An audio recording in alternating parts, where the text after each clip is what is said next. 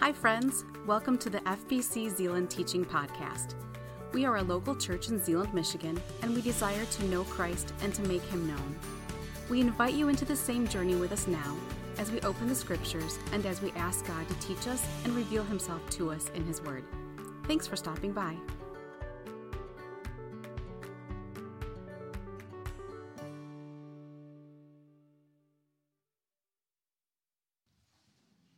Amen. Good morning, everybody. It's been fun to hear you sing this morning for those of you who are here. So thanks for joining us in that. And those of you on home, thanks for singing. Thanks for joining us in that.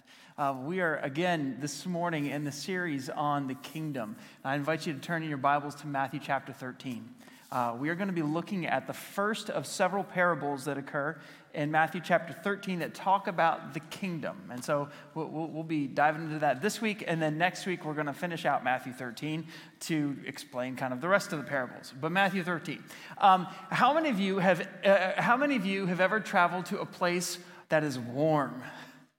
All right, a few of you have done this. Okay, how many of you have ever traveled to a place that is warm when it's cold up here? All right. Some of you are wishing you were there now. Years ago, it's 14 years ago, almost to the month, my wife and I were able to travel to the Philippines. And we were able to go with a group from this church. Some dear friends of ours took us under their wing and made sure that we got where we needed to go safely and everything. But we went to the tropics. Now, one of the things I love about the tropics, whether it be Florida, whether it be Asia or any place like that, Africa, you get great fruit. How many of you like fruit? I heard some okay, this is good. Fruit. So when you travel, like years ago, we traveled in the Philippines, 14 years ago, and we experienced like the Dole plantations are there, and so like pineapples galore. You get all sorts of different types of fruit there as well. How many of you know this fruit? We've got one. Anybody, raise your hand if you're here and you know this fruit. Okay, we've got 2, 3. Okay, so this is an interesting fruit. A couple of you know what this fruit is. This is an interesting fruit that you find over in Asia. It's a fruit called durian. All right, it's a fruit called durian. Now, when I was a kid, my grandma, my first introduction to this fruit was from my grandma. We went to this Asian store or something like that, and she picked up one of these. It had come over frozen, but she got this fruit. And this fruit, you know, it's got this prickly outside, and it's got this soft, creamy texture inside. This is actually known as the king of fruits. Okay, this is known as the king of fruits over in Asia. And my grandma remembered this fondly from their time that they spent in the Philippines. Inside, it's light colored and it's creamy. There's this prickly shell. It's about the size of a cantaloupe. It can be pretty decent size. And studies suggest that it's really, really healthy. Now, if I were to begin to describe what this is and to kind of give you a picture, I might use words like that. I might show you a picture like that. But now you really don't know what it tastes like. So let me give you some great descriptions of what it tastes like. All right, here's one. It kind of tastes like caramel. You get that in your, like, are you salivating yet? Okay, good. It tastes like caramel, but it also has like notes of cheese with it. Some of you are thinking twice now. There's also like notes of almond and garlic. And now you're really confused, right? It has a very strong smell. It has a strong smell. It's sweet, kind of like fruit. It's got some overtones of like honey to it. It also has notes, you know, if you're I'm really into coffee, and on the bags of coffee that you buy, it's like, it smells like a peach plum or whatever, you know, like they come out with all these crazy things. This one, you smell like this, according to one website, it's got this fruit, this honey. It also has these overtones of sulfur. Not joking. I can give you the website. Sewage has another overtone to this. And roasted and rotting onions. How many of you want some durian now? All right, we got one. So the amazing thing about this fruit is when you travel in the Philippines, they do not allow you to bring this fruit onto the plane because it smells so badly. Like, it's awful. I remember as a kid, my grandma was like, here, you want to try this? And it was like half frozen. So like the smell's not quite there yet when it's half frozen. And I took a bite and I was like, no, thank you. So when we were in the Philippines 14 years ago, I saw durian and someone said, do you want to try it? I said, no, thank you. I'll try the banana instead. I've tried to give you an idea of what this fruit is like. And Jesus in Matthew chapter 13 begins to use a technique of teaching called parables. And parables are illustrations, or they're pictures of something that is needing to be conveyed. Now, Jesus is not the only rabbi of this time to use parables to describe things, but he goes on to use parables to describe things like the kingdom, like forgiveness, like this and like this and like this. And he uses these pictures, much like you don't know what this is until I start giving you some descriptions. And I might tell you a story about how I once experienced it and then decided I never wanted it again. We're going to study some parables today. And I want you to understand and get these pictures as we jump into the text. Before we read our passage for this morning, though, I want you to imagine that you are in first century Judea. And here's the kind of fishing boats that you find on the Sea of Galilee. Now, the Sea of Galilee is basically a lake, okay? We hear the word sea and we think like this huge thing. Our big lake, Michigan, like dwarfs the Sea of Galilee. You can look on a good day, you can look on one side, the east side, you can look all the way over to the west. You can look north to the south a good ways. But imagine Jesus on a fishing boat about this size. And we have scholarly evidence that shows that this is about the size of a boat that would appear on the Sea of Galilee. And he's in a place, scholars think it's traditionally at least attributed to the Cove of the Sower. All right, we're going to study the parable of the sower is what it's typically called. And so you can kind of see here, this is on the northern side of the Sea of Galilee. And it's this little cove that's rounded out. And you can see that there's a road that runs along to your left right there. And Jesus is likely somewhere out in this little bit of water. And he's getting ready to speak and to preach. And you can see just to the it's technically east of where the cove is, you can see where Capernaum is. And so there's some big cities and towns where Jesus did a lot of his ministry right nearby. So Jesus is gathered there. If you were to take a picture from the Cove of the Sower, here's what it would look like. So imagine Jesus, maybe not this far out, but he's out in a boat and he's speaking to the crowds gathered on the hillside. Studies have been done in this particular area, and the reason why they think it's here where Jesus is teaching is because studies have been done that suggest that about 5,000 to 7,000 people could fit on this hillside, and you could hear the speaker from where he was. I don't know if you've ever experienced this, if you've traveled someplace like if you go, I hear to the Colosseum, or if you go to other places within, especially the Middle East, they have all these old Roman architecture type things where someone's doing a play. They have this in Italy as well, where you're speaking down on the stage, and they've designed it in such a way where it can be heard. And I'm all the way here, and we're using technology today, and our technology today is being a little weird, so. I'm sorry for that if we have some issues. But so I'd be up here and you have the benefit of hearing me through a mic. They had the benefit of hearing them through God's amplification of everything around them. So Jesus is standing here and the crowds are gathered around here. Even though this crowd gathered here you can't really see who's on the boat out there. If the person on the boat starts speaking, the people in the crowd on the slopes here, they can hear what he's saying. Just think about that. Using God's amplification at the Cove of the Sower. And so this is the vantage point I want you to imagine that you're in as you hear these words from Jesus. Would you stand with me?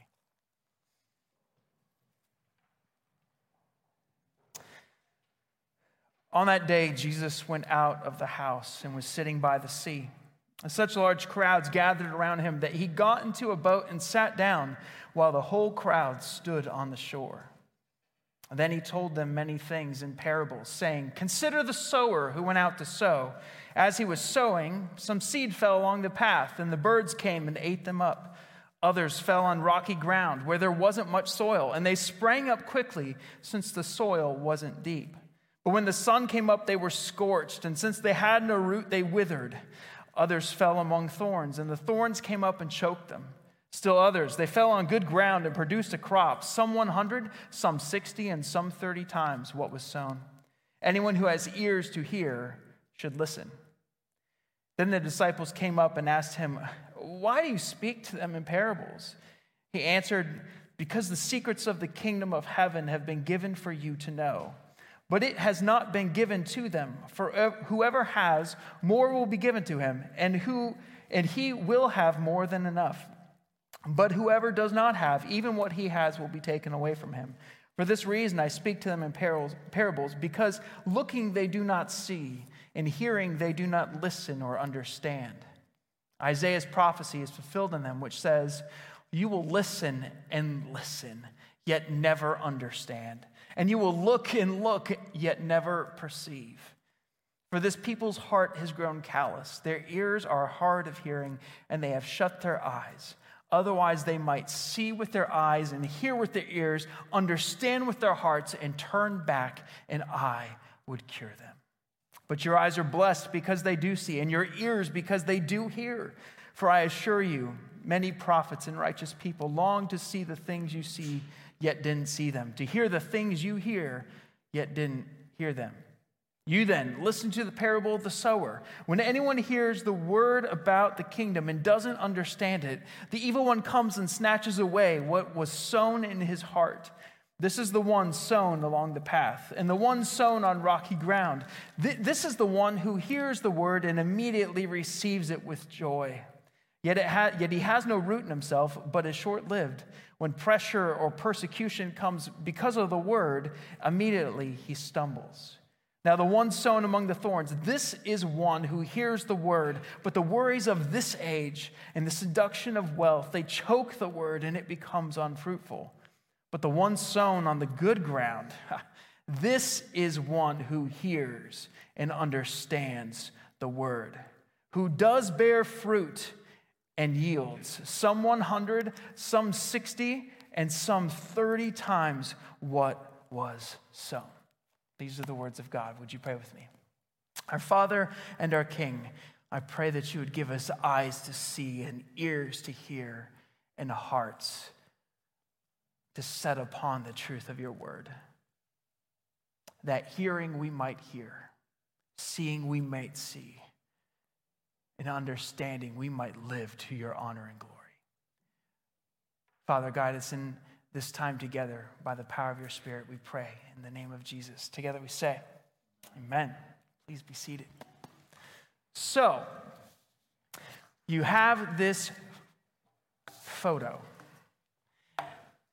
and you're gathered on the shores to hear Jesus teach. And just by way of context, if we were to go back a couple chapters in the book of Matthew, Jesus has gone around and he's been healing and he's been preaching, repent for the kingdom of heaven is here, and explaining about the kingdom.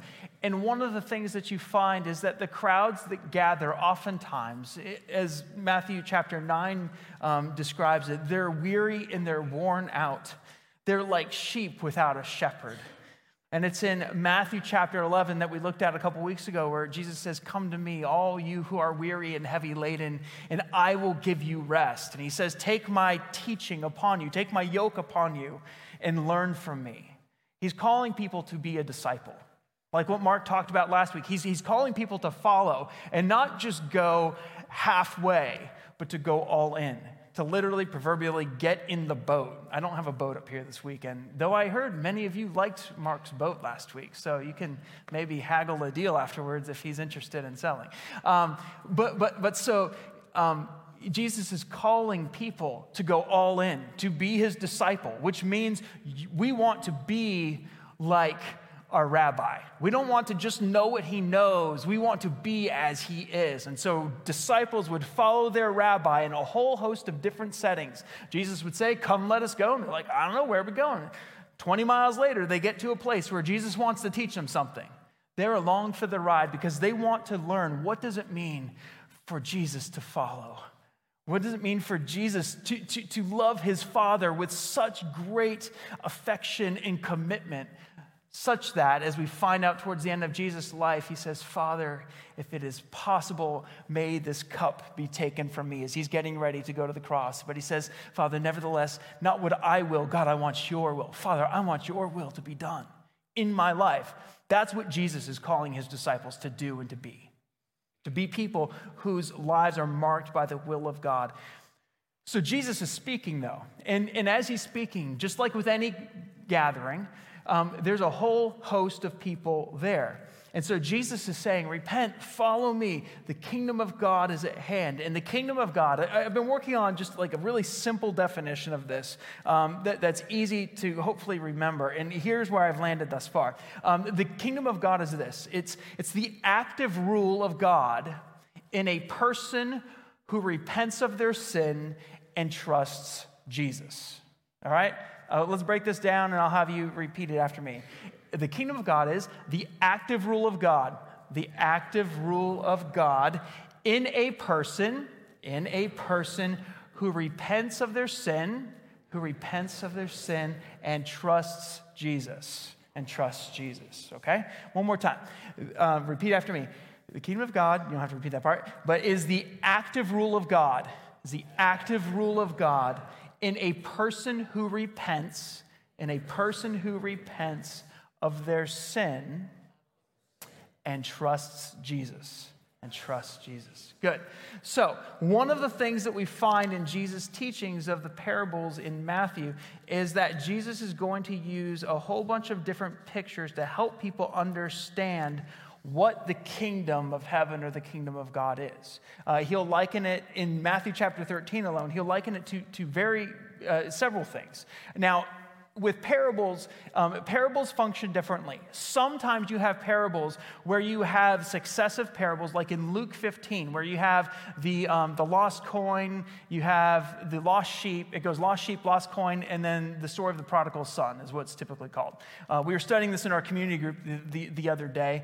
We have to do a teaching on this sometime because it's so great. It's really the story of the compassionate father with two lost sons. It's just an incredible story.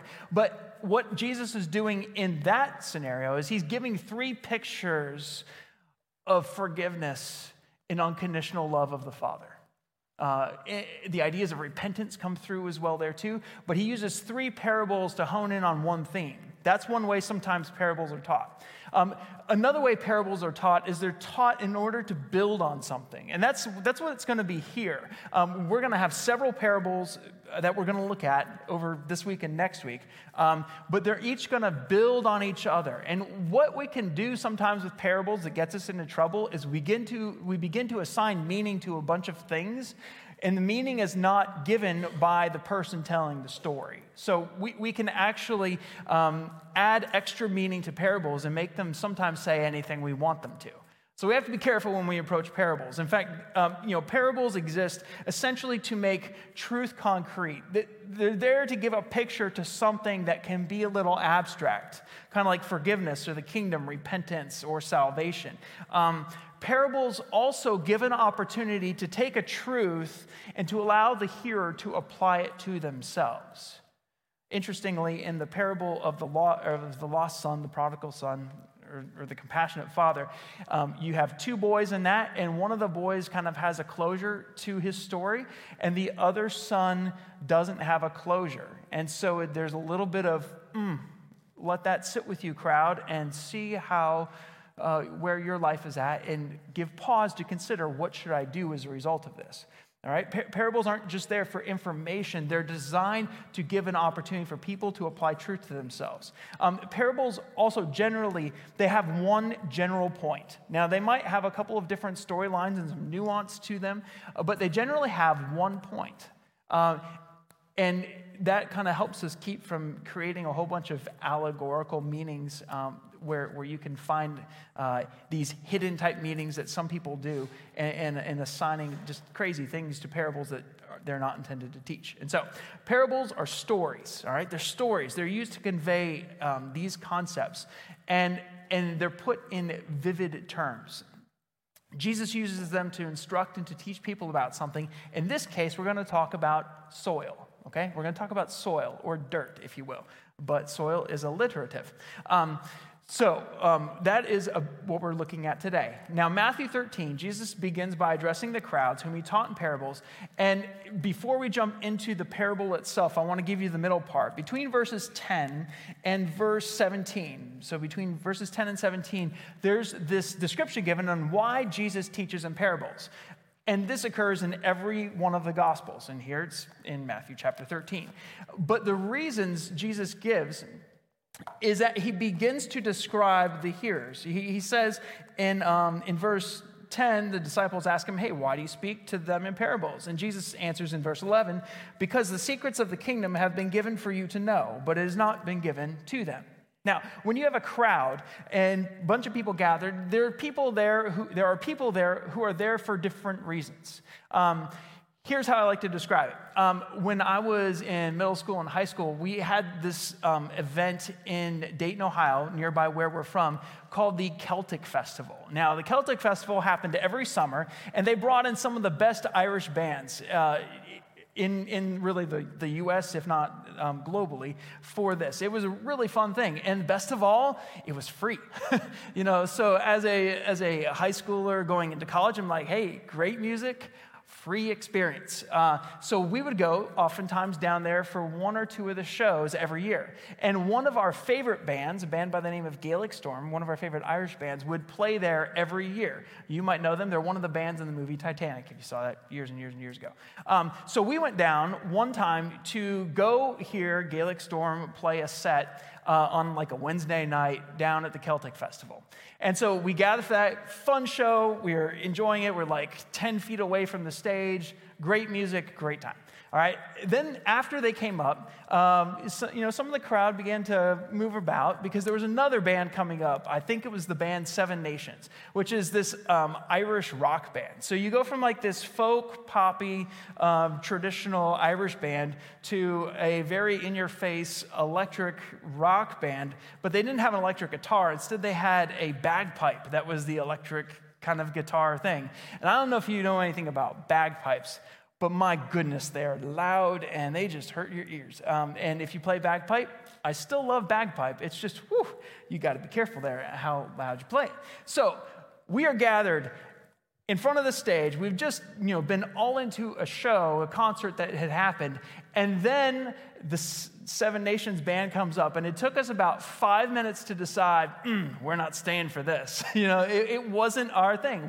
We were there and we were hearing it, but we didn't really have ears to hear it. We didn't really want to listen to it, and actually it was beginning to hurt our ears because bagpipes are really loud, especially when they're amplified. So Dawn and I, we were there together. We just decided to go for a walk down the boardwalk. We get about a mile away. We could still hear it perfectly, but we were far removed away. When Jesus is teaching these parables, he's got different people around him. He has some people who are there to really hear his teaching. He has other people who are there to hear his teaching, but they're there to hear, not to hear. Does that make sense? All right. Notice what it says when he quotes from the prophet Isaiah. In verse 14, Jesus has said, he speaks to them in parables because looking they don't see. And he quotes Isaiah and he says, you will listen. And the word here for listen also means to obey. All right, it's the word Shema. You will listen and listen. In other words, you will listen and listen, but you're not going to understand, or it's not going to be clear. You're not going to be able to distinguish it. Why? Because you're listening with your ears, but you're not listening with your heart, is what's happening in Isaiah's context. And he says, you will look and look, but you will never perceive or know. And the idea of the word know here comes from a word that means to know intimately. And what Isaiah's commission is God has said, I want you to go and I want you to preach to the people of Judah because they're turning away from me. And I want you to go preach and tell them, here's what the Lord wants you to do. And Isaiah goes and he preaches and he preaches and he preaches, and it's as if his words fall on deaf ears. And the reason they fall on deaf ears, we find in verse 15, for this people's hearts have grown callous. Their ears are hard of hearing, and they have shut their eyes. Otherwise, they might see with their eyes and hear with their ears, understand with their hearts, and turn back, and I would cure them, is what God is telling him. And he says in verse 16, but your eyes are blessed because they do see and your ears do hear. In other words, Jesus is going to explain these parables to people who really want to hear. They really want to hear. They don't want to just hear. They actually want to do what Jesus is teaching. That's where this extra explanations and teaching comes, because there's different hearers present. So disciples come up to him, and Jesus begins to teach them a little bit more in depth. Let me tell you about the parable of the sower, he says to them. What's in view with this parable is simply this. It's discipleship. It's what it means to follow Jesus. And discipleship involves not just a confession of Jesus as Lord, but a commitment to walk after him. A commitment to say, okay, Jesus, I'm not going to just hear you. I'm going to actually do what you say. You know, if you've been a parent or if you've been a kid, you may have asked your kid, or you may have been asked at various points in your life, hey, would you do this? And then nothing happens, right? Sometimes this happens, maybe in your lives. And then nothing happens, and then you say, hey, could you do that again? Hey, could you do that again? Maybe this happens for you at work. And then finally, maybe something clicks, or maybe you have to say, no, I mean, like, take up the trash and actually, like, take it out. Like, not just here, do. And that's what Jesus is talking about with the parable of the soils, or the parable of the sower. You could call it the parable of the hearers, because that's the focus of this parable. So the parable goes by pretty quickly. You have three main components in this parable. You have the sower, you have the seed, and you have the soil, okay? Because alliteration is good sometimes for remembering. We have the sower, the seed, and the soil. They all begin with S. Yeah, fantastic, right? The sower, the seed, and the soil. Now, the sower's job, and the sower's role, is that the sower is the person who is sharing the message of the kingdom. It starts in verse 1. On that day, verse 3, where it says, consider the sower who went out to sow, okay? This is a picture that everybody at this time understood, all right? They understood it because they lived in an agricultural context. Part of how they lived day by day was during certain seasons of the year, they would go out and they would sow. They would put seeds down into the ground. And there's a couple different ways you could sow.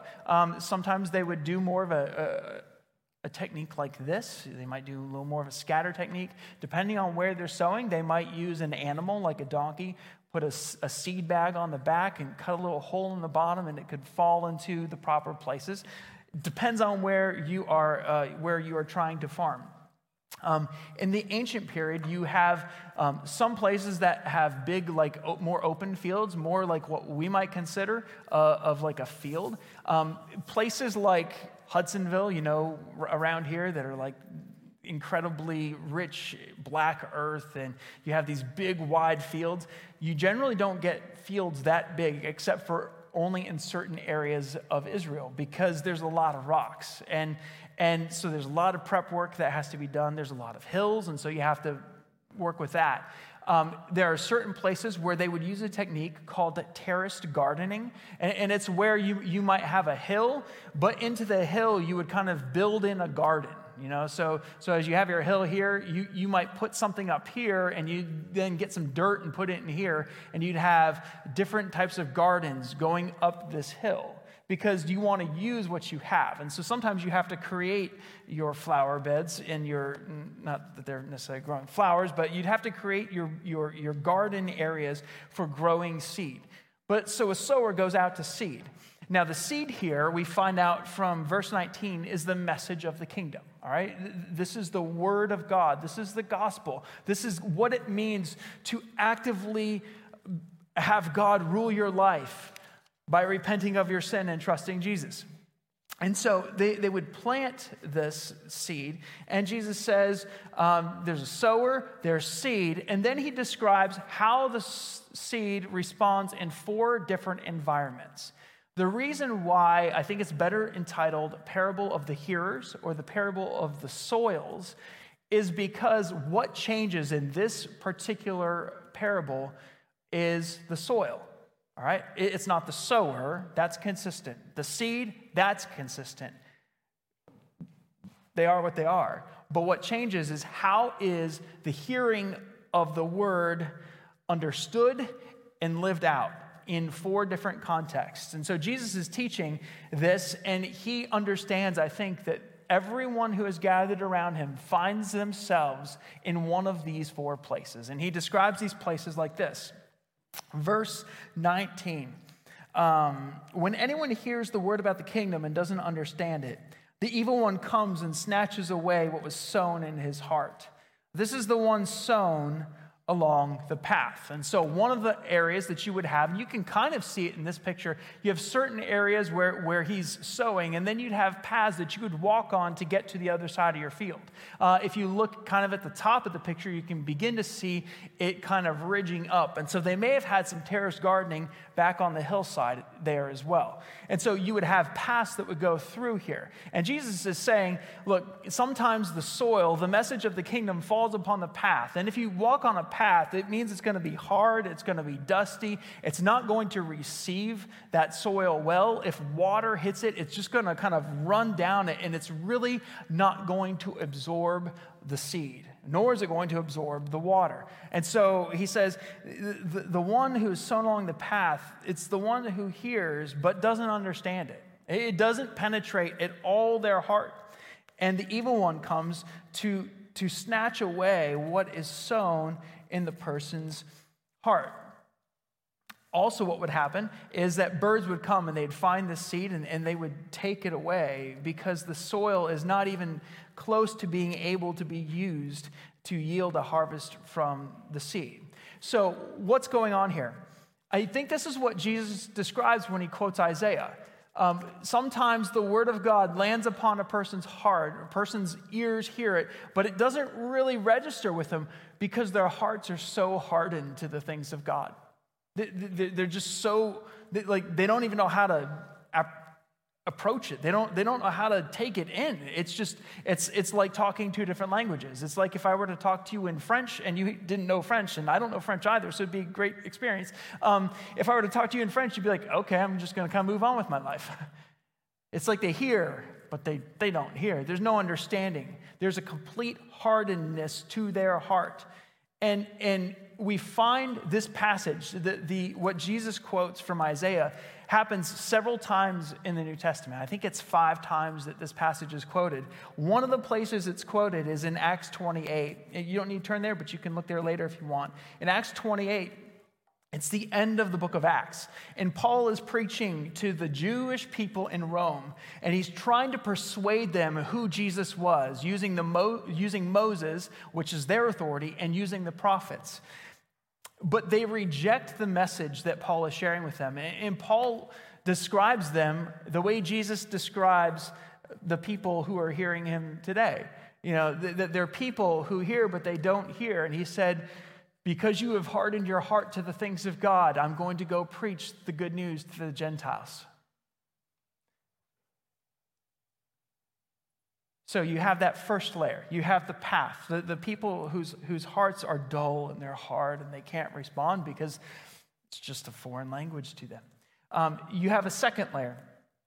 You have the rocky ground layer of dirt with bedrock underneath. We find this on verse 20. And the one sown on rocky ground, this is the one who hears the word and immediately receives it with joy. Yet he has no root in himself, but is short-lived.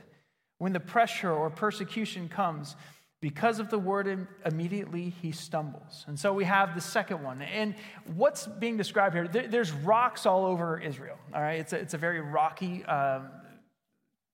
geographical region.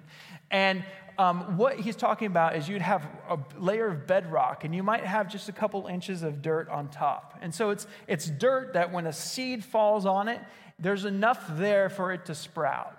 There's enough there for it to receive the warmth and the moisture that comes from the dew. But when the sun comes up and when persecution comes, Jesus likens it to, when struggle hits, it does not have a root deep enough to hold it upright. All right? If something doesn't have enough to hold it, securely to the ground, what happens is the top just falls right over. And that's what Jesus is talking about here. This is an example where there's initial growth, but there's not enough soil here for this root to grow down deep. There's nothing to support the spiritual life when things get tough, when pressure and persecution because of God's teaching. So someone responds to God's teaching, but they receive pressure from family, from friends. They receive persecution because of someone or something in their life because of God's word. They don't have enough root to really strengthen them during those difficult times. And immediately they stumble.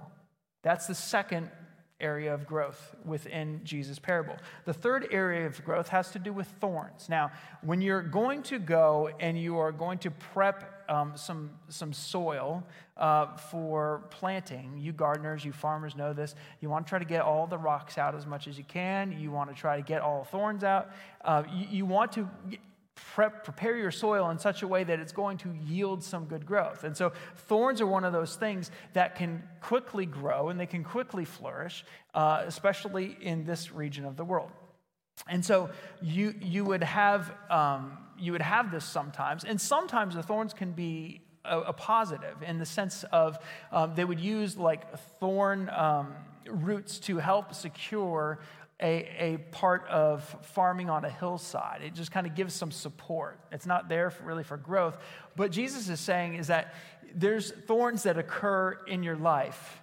They're things that, as he describes it, it's when one hears the word, but there's worries of this age. There's a seduction of wealth, and it chokes the word, and it becomes unfruitful because all the things that have grown around the teaching of the word and the seed that God has planted begin to choke it out. They become bigger and more important, and when they're left unchecked, they just grow and grow and grow. Cares of this world, the deceitfulness of riches, and all these things can overpower good growth for a seed. Thorns are those things ultimately that take a greater place than God's kingdom in our life. All right? They're things that become a whole lot more important than the seed that God wants to grow. In Matthew 6, Jesus goes through all this teaching known as the Sermon on the Mount. And he actually talks about don't have worries and cares of this world. He says, look at the fields and look at the birds. Look at how I care for them. They don't work and they don't toil and they don't labor and they don't spin, and yet I give them everything they need. And he says, you have a whole lot of distractions and you have a whole lot of things that can take your mind and your heart away from what God wants to grow in you. He says, seek first my kingdom in my righteousness. Because if you seek after all these things of the world, man, they're going to be like thorns and they're going to just overcrowd and quench the work of God in your life. And so priority is very important to Jesus. Seek first the kingdom of God. And he says, I will give you everything else. You will have sufficient supply when you seek first my kingdom. And thorns are one of those things that can really stifle spiritual growth. And so Jesus hear this. They hear, okay, we've got the hard ground. We've got the ground that has the bedrock layer, which doesn't really work. We've got these thorns that can quickly overtake a plant that's growing. And Jesus describes a fourth environment. The fourth environment is this. It's the good ground. He says it this way in verse 23. He says, but the one sown on the good ground, this is one who hears and understands the word, who does bear fruit and yields, some 100, some 60, some 30 times what it was sown. So the good ground is the person who hears and who understands. Now the idea of hear here is... It's funny, I don't know why. The idea of the word hear, I had to say it again, is one who hears and does. They take God's word and they say, all right, Jesus, you said it, I will do it. God, you've commanded, I will follow, I will obey. They're people who put into practice what God has taught. They're people who don't just have ears to hear, they have hearts to set upon, yes, God, I will do this. And it's not out of a duty, or it's not out of I'm doing this in order to make myself right with God. It's because I'm walking with God that I want to bring honor and to bring glory, and I want to give of myself to these things, because God's word is something that is rich and it doesn't return empty in our lives. Jesus says this good ground is the person who hears and who understands. And when you hear and when you understand and when you do what I have said, he says there is this harvest that just booms in your life. Now, to have 100-fold crop yield at this time is just mind-blowing. It would typically be you might get a 5 or 10 or 15 times of what you planted. And here's a view of the northern part of the Galilee region. This is taken, I think, from a place called Mount Arbel, looking kind of north and kind of east. All this area is farmland. It's all by the sea.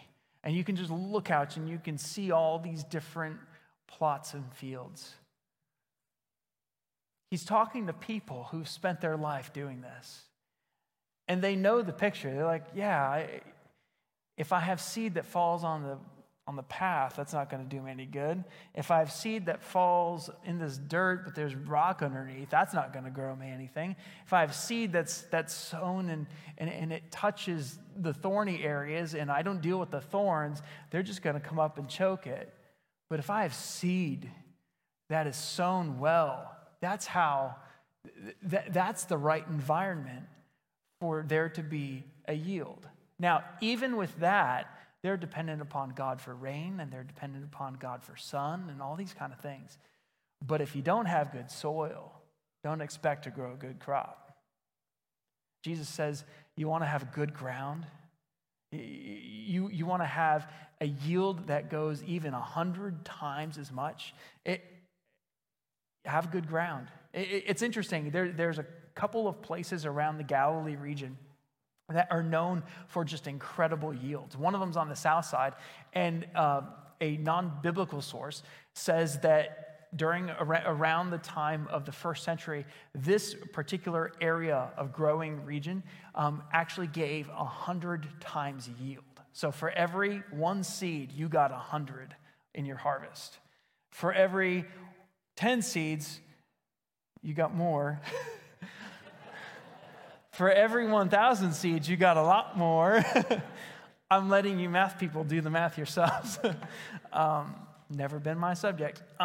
So it's just incredible to think of. Jesus is using a picture that his hearers would have understood. As they gather around, he's like, let me talk about it. And the cave of the sower is within visible shot of this. Like, you can see it from this photo. It's just kind of way up. He's using the area around to describe, you want to have ears to hear, do what I say. Have a heart that's ready, not just to do, but to enjoy and to engage in relationship. See, the difference between all of these examples and these soil types is that a heart that is ready to hear and to receive what God desires to give is one who's going to yield a good fruit. It's going to yield a good harvest. A heart and a life that follows Jesus means that it's not choked out and it's not consumed by the cares of the world. How many of you have ever allowed cares of the world to consume you? Welcome back to 2020, right? It's really easy to allow the cares and the worries of this world to become all-consuming for our lives. It's really easy sometimes to have a heart and a mindset that just kind of is hardened to the things of God. Who when you hear, you're like, nope, don't want to do that. And there's this apathy that can kind of come over us. Jesus is teaching this. He's using these pictures, and he says, hey, you want to enjoy the life, and you want to have a yield, a spiritual yield to your life, have good ground. Have good soil. Ask God for help to take care of the rocks and the thorns and all these things that we can find so easily in our lives, because everyone whom is hearing Jesus has one of these kind of soils. And every one of us here has one of these soils today too. Some of us, our hearts are more hardened towards the things of God. Some of us, our hearts have this little bit of, soil, but there's not a ton of root. Some of us have cares and worries that choke out the word. I just ask you, what kind of soil are you? What kind of soil has been cultivated in your life? What I love is that the parable does not say, oh man, you shouldn't plant the seed over here, and you shouldn't plant the seed over here, and you shouldn't plant the seed over here. The parable is just straightforward. A sower goes out and he sows some seed, and it falls in 4 different places. Part of our calling as followers of Jesus is to sow the seed of the Word of God. It's to share the message of Jesus. And sometimes when we do that, guess what? It's going to fall on one of these types of soils. Sometimes it's going to be a soil that just eats it up because it's ready to hear and to respond. Sometimes it's going to be a soil where there's some weeds that need to be addressed for there to be real growth. So sometimes it's going to be a soil where it's just going to be hard. It's just going to be hard. But what I love is that even in this parable, there's certain things that we can do as people to prepare soil, but it's only God who can produce a harvest. You may have someone in your life who is far from the Lord, far from God in many ways. What do? We pray. We pray. We can't change someone else's soil. We can maybe reflect and give them some thoughts and engage them in meaningful conversation and show them love, and maybe over time that soil begins to soften. But ultimately, what's going to turn a heart from cold is going to have to be a work of God in their life. It's got to be a work of God in their life and their partnership with God.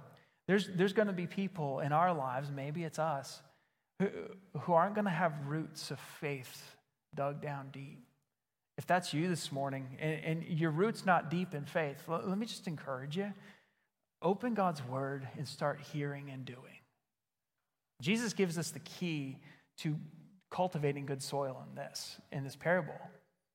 The good soil is the person who hears and who does, which sometimes is a real struggle because sometimes we don't understand. God, why did you say that? God, why would I do that?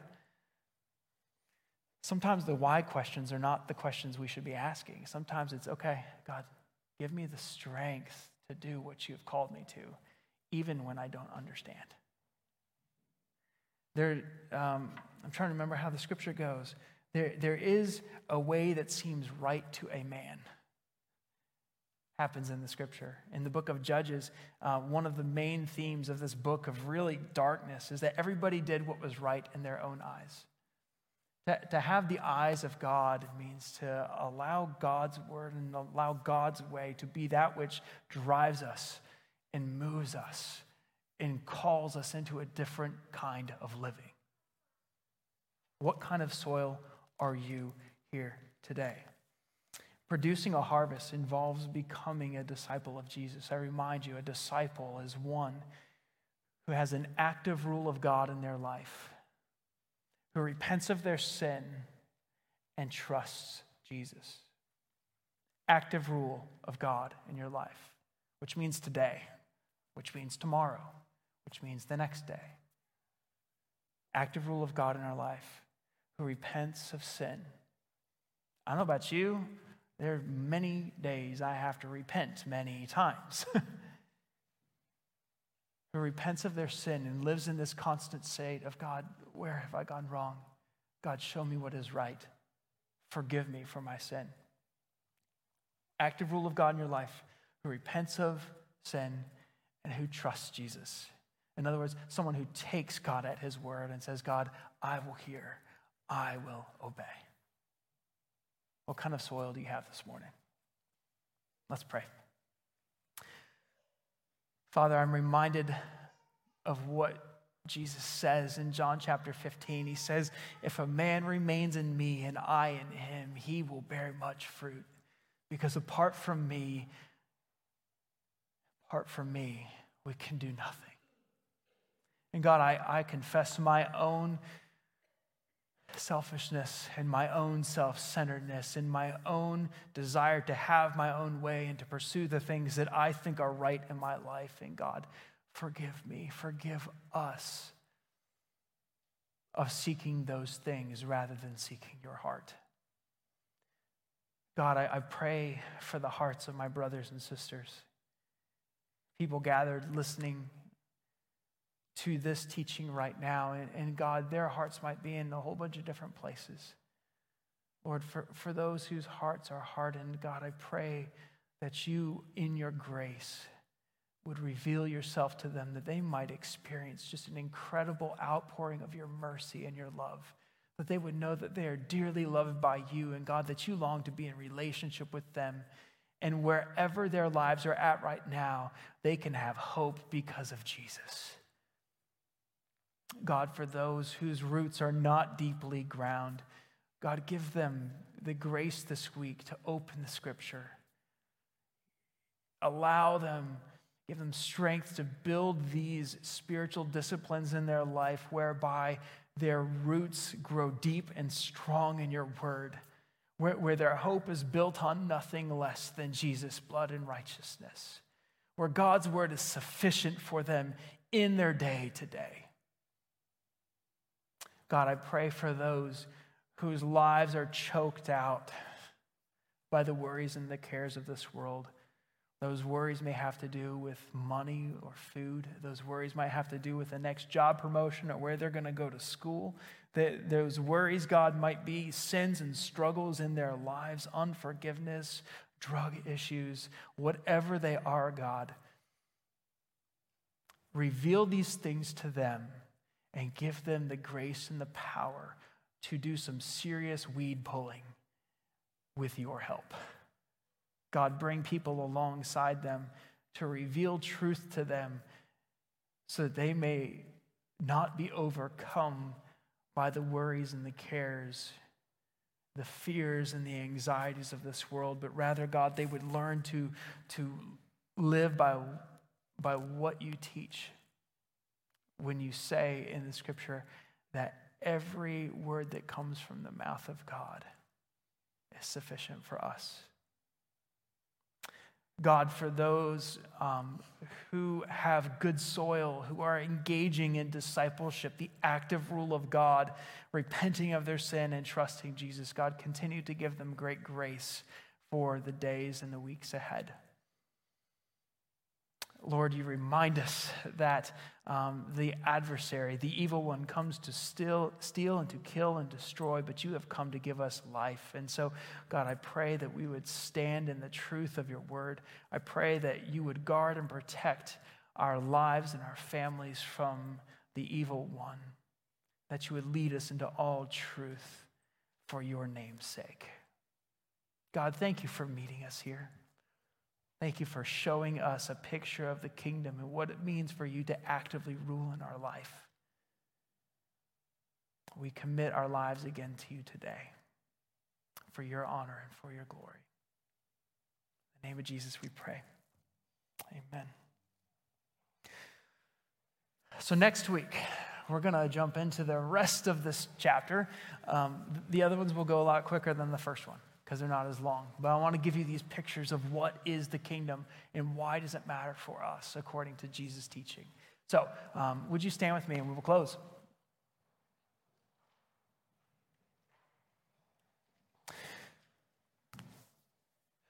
May the love of God, the grace of our Lord Jesus Christ go with you today, that you might hear with your ears and see with your eyes and understand with your hearts, to know and to follow and to love the Lord your God with all your heart, with all your soul, with all your might, and to love your neighbor as yourself through the power of Christ in you. Blessings to you today. You're dismissed. Thanks for listening. We hope that what you heard inspires you to take the next step in your faith. If you have questions about this message or would like more information about our church, we invite you to check us out at fbczealand.org or call us at 616-772-4377.